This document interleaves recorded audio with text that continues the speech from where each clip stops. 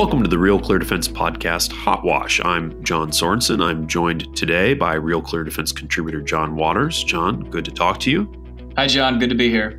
Although the 2022 National Defense Authorization Act, the comprehensive bill outlining priorities and budgets for the military, passed with bipartisan support and $25 billion more than the White House requested, the Defense Appropriations Bill is stalled, trapped in the larger partisan fights over spending. Some members of Congress are proposing an unprecedented year-long continuing resolution for the military.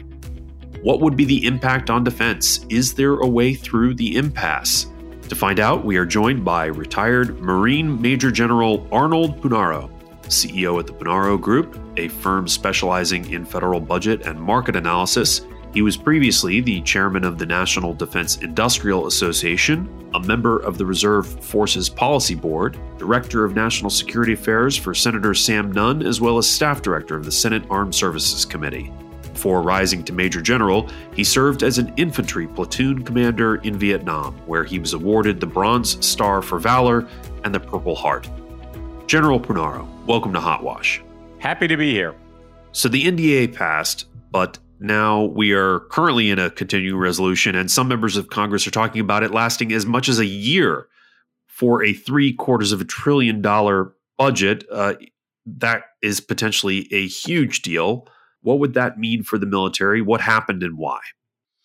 Well, John, you can't spin words, and that's what's in the NDAA. And so we've got to have the funding to go along with this wide bipartisan support that we had in the Congress for $25 billion more than was in the administration budget request. So if you take the Biden administration's request for fiscal year 22, there were $11 billion over the level in fiscal year 21. This is important when we're talking about a continuing resolution. So the total increase was $36 billion. So that's really what the Pentagon is missing out on right now, but Congress failed again for about the 20th year in a row to pass the appropriation bills on 1 October, which is their constitutional responsibility. So we've been stuck now since 1 October in a spending level for defense, for national security. And let me emphasize to your very astute listeners, this doesn't just cover the Department of Defense. This covers the Department of Energy nuclear weapons programs at a time when Russia and China are modernizing their nuclear forces at a very fast clip. It covers all the intelligence agencies, the Defense Intelligence Agency, the National Security Agency, the U.S. Cyber Command, the U.S. Space Command. It even covers the Central Intelligence Agency because their funding comes through the Pentagon's appropriation.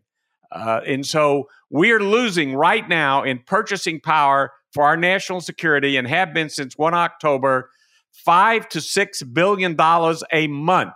And this is a combination of the inability to access the law that the President Biden just signed, as well as the internal impacts of inflation on the FY21 spending level, which is higher than was budgeted when that bill was passed.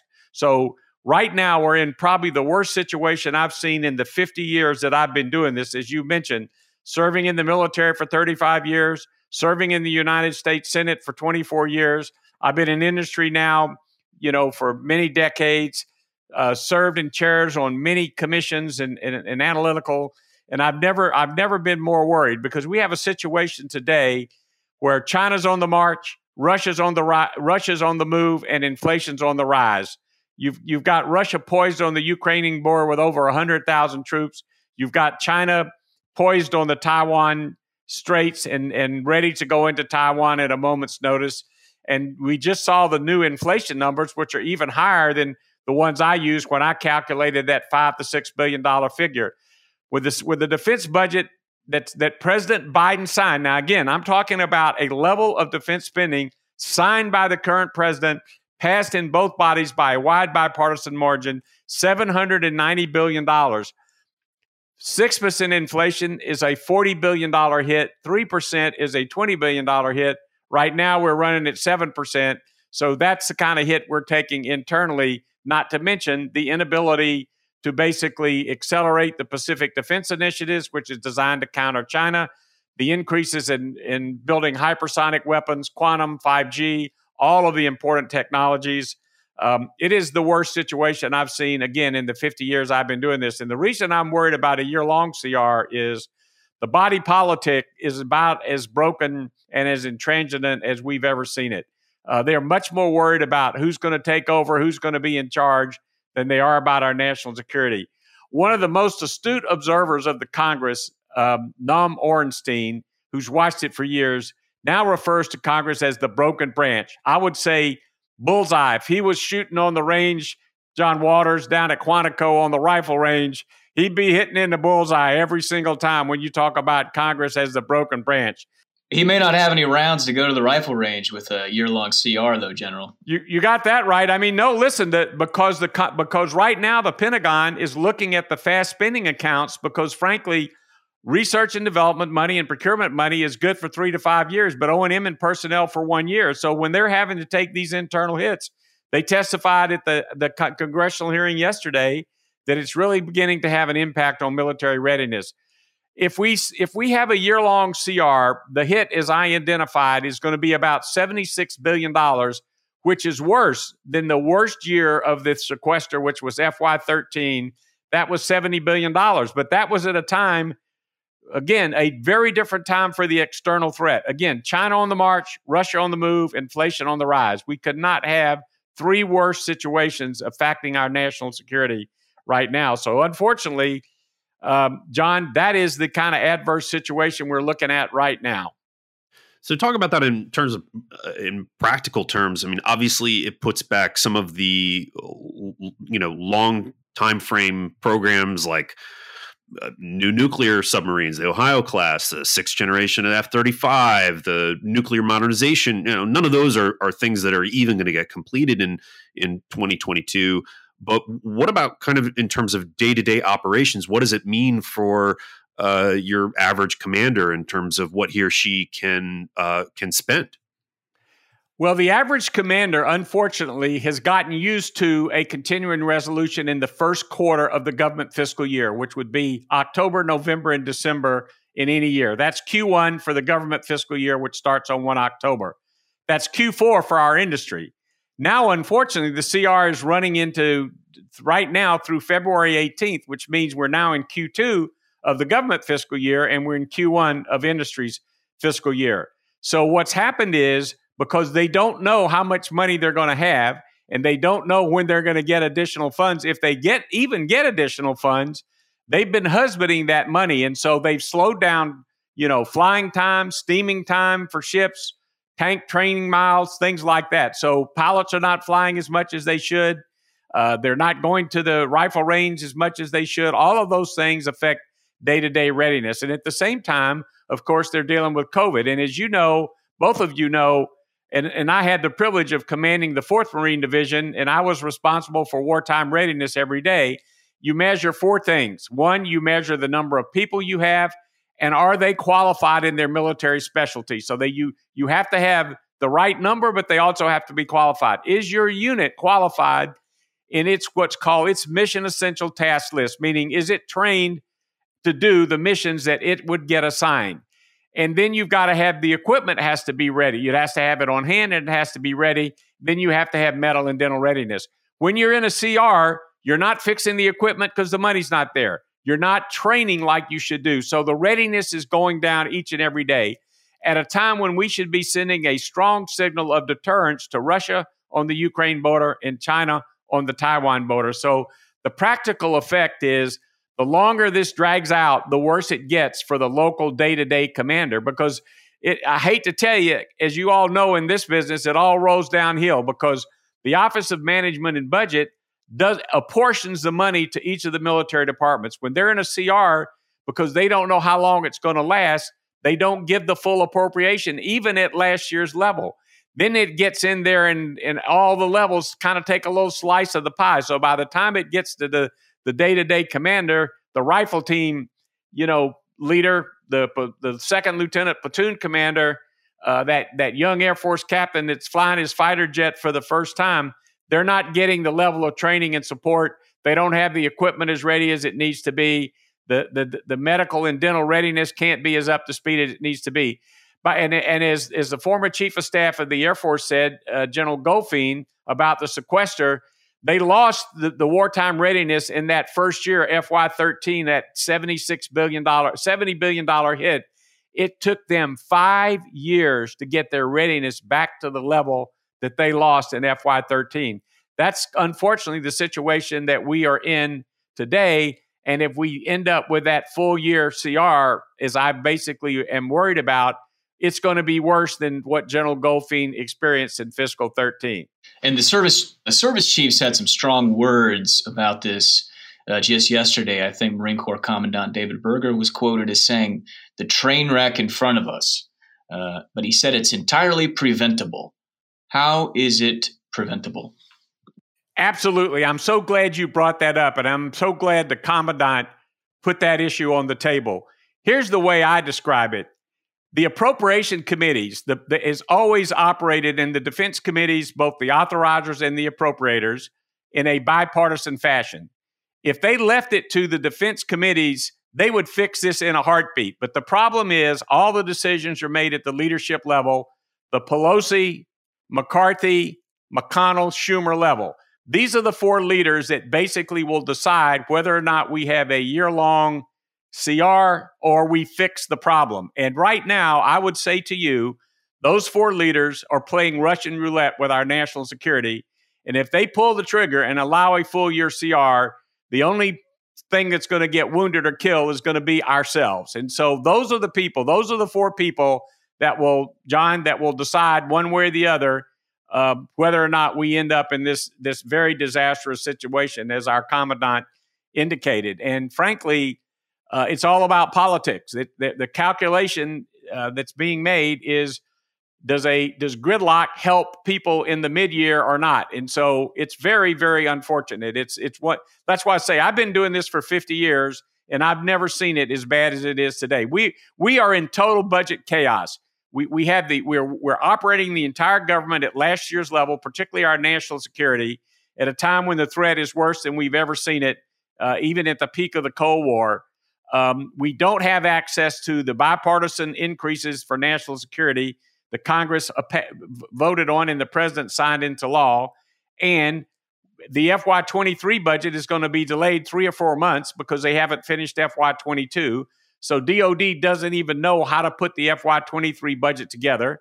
OMB has not given them what's called the passback. Your listeners, again, very astute, very smart. They know what the passback is. That's where OMB tells DOD, here's your top line, but here's your inflation number. When you're working with $790 billion, 1, 2, 3, or 4% of inflation is a huge deal in terms of your purchasing power. And so, 7, 8, 9 is a really big deal. Yeah. And so, John Waters, I would say the four leaders, this is on their shoulders. This is on their head. They have the ability to fix it by just snapping a finger and telling the appropriators, go do your thing. What's going to happen is a deal where defense will go up a couple more percent from what the president signed, roughly from 5% growth to about 8%.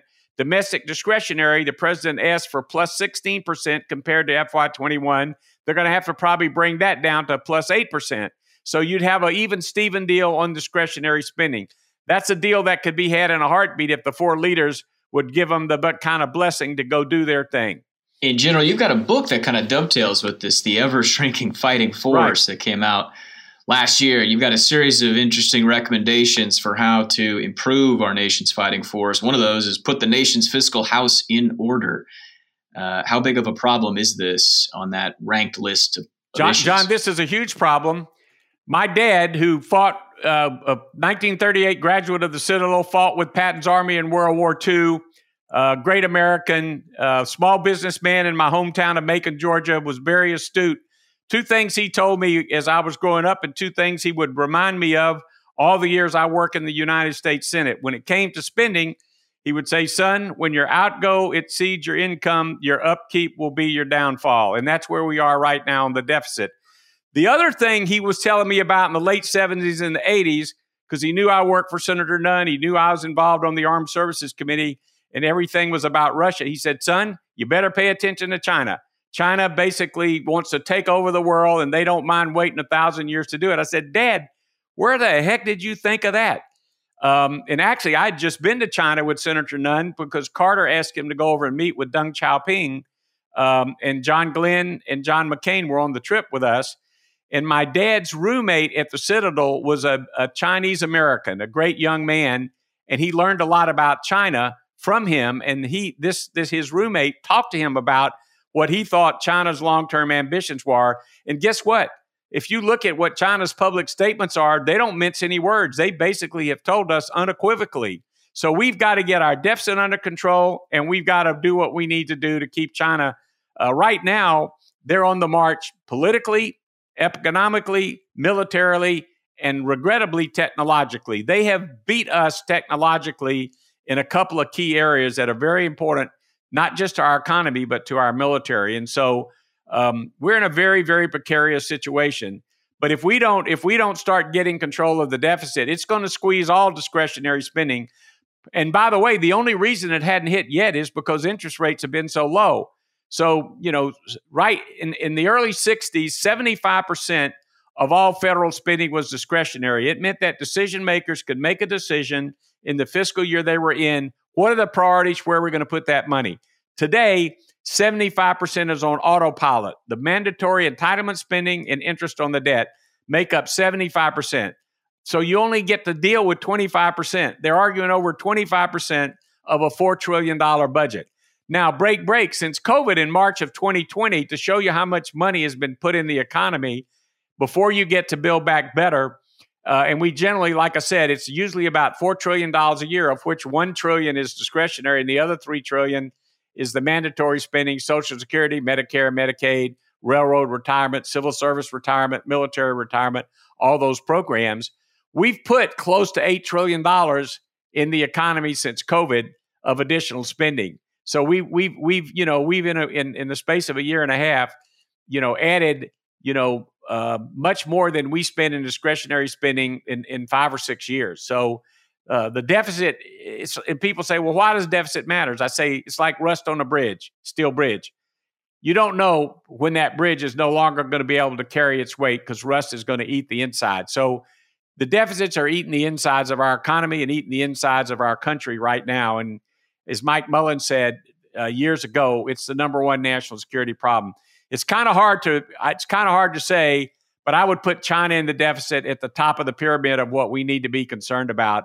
And frankly, the dithering that the Congress is doing now is not dealing with either one of those problems. Looking back to Congress once more, General, I'm going to ask for 2 courses of action. What do you forecast is the most likely course of action through the next several months? What's your most hoped for course of action? Though hope is not a course of action. What's your most hoped for course of action? Well, obviously, I think we need to have full year appropriation bills, an omnibus appropriation bill for defense and for discretionary spending on the domestic side that we've had every other year when they've cut the deal on spending. And it's going to have to be parity with domestic discretionary and defense. The domestic civil agencies are very important, but they don't have any capital budgets. Most of their budgets are operations and personnel. And if you gave them an 8% increase in February, at the end of February, if they cut the deal then, they could barely spend that between now and 1 October. DOD could handle an 8% increase in their budget because they put it in procurement and R&D, which you have 3 to 5 years to spend. So they can handle that. So that would be the best outcome. And then, you basically run the government the way the government is supposed to be run. And the domestic agencies, Homeland Security is very important when we live in a dangerous world. Health and Human Services, when we're dealing with a pandemic, these are very important agencies. The State Department, diplomacy is very important. That would be what I would say would be the best case.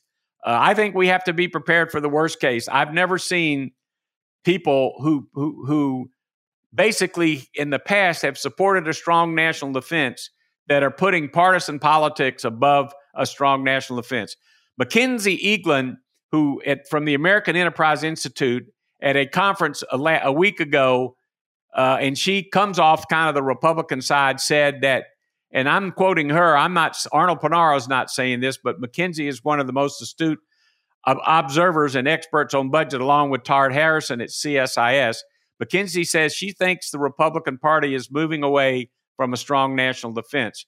And frankly, some of the people that are advocating for a year-long CR and keeping what they call the Trump budgets in place, which is the FY21 budget, that's a Trump budget, keeping that in place are coming from that side of the House. So to me, right now, I actually unfortunately think that's the most likely case.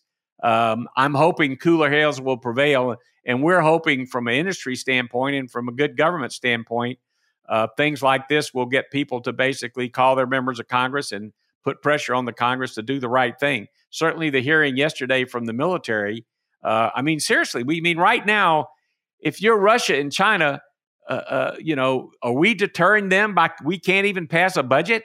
And we think we're going to keep Russia from invading Ukraine when we can't even pass a defense budget? What's the longest that we've had a continuing resolution for defense? Well, defense has never, ever had a year-long continuing resolution. There's no precedent. There's no history. They don't know how to do it. Even Mike McCord, the Undersecretary of Defense Comptroller, who's one of the best they've ever had, most professional, just totally knows what he's doing.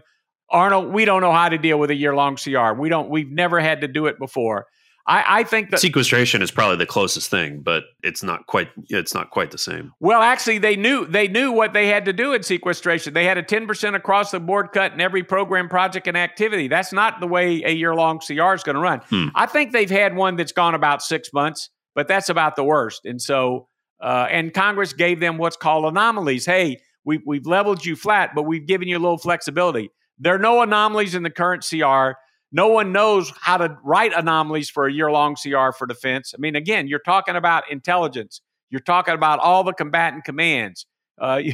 You're talking about the bread and butter of our ability to protect our citizens at home and abroad. You're talking about the National Guard being able to fight fires and hurricanes and floods. So this is not an inconsequential issue. And again, we've gotten used to, and people have, gotten used to CRs in the first quarter of the fiscal year. But here we are in Q2 with the possibility that we're going to go into Q3 and Q4, and it's very alarming.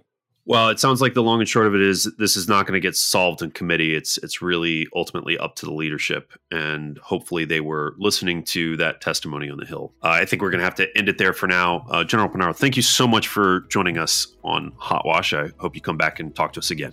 I would very much look forward to it, and I really, really appreciate you all, John and John, giving me this opportunity because this is so important for a strong national defense at a time when we need to deter Russia and China. Thank you very much for joining us. And thanks to our listeners. Be sure to subscribe to the podcast on iTunes or wherever you listen. I hope you'll follow us throughout the year. The plan is to release new episodes of Hot Wash every other week, so subscribe to make sure you don't miss anything. In the show notes, you can find a link to sign up to receive the Morning Recon, our daily newsletter summary of defense news. For John Waters, editor David Craig, and everyone here at Real Clear Defense's Hot Wash, I'm John Sorensen.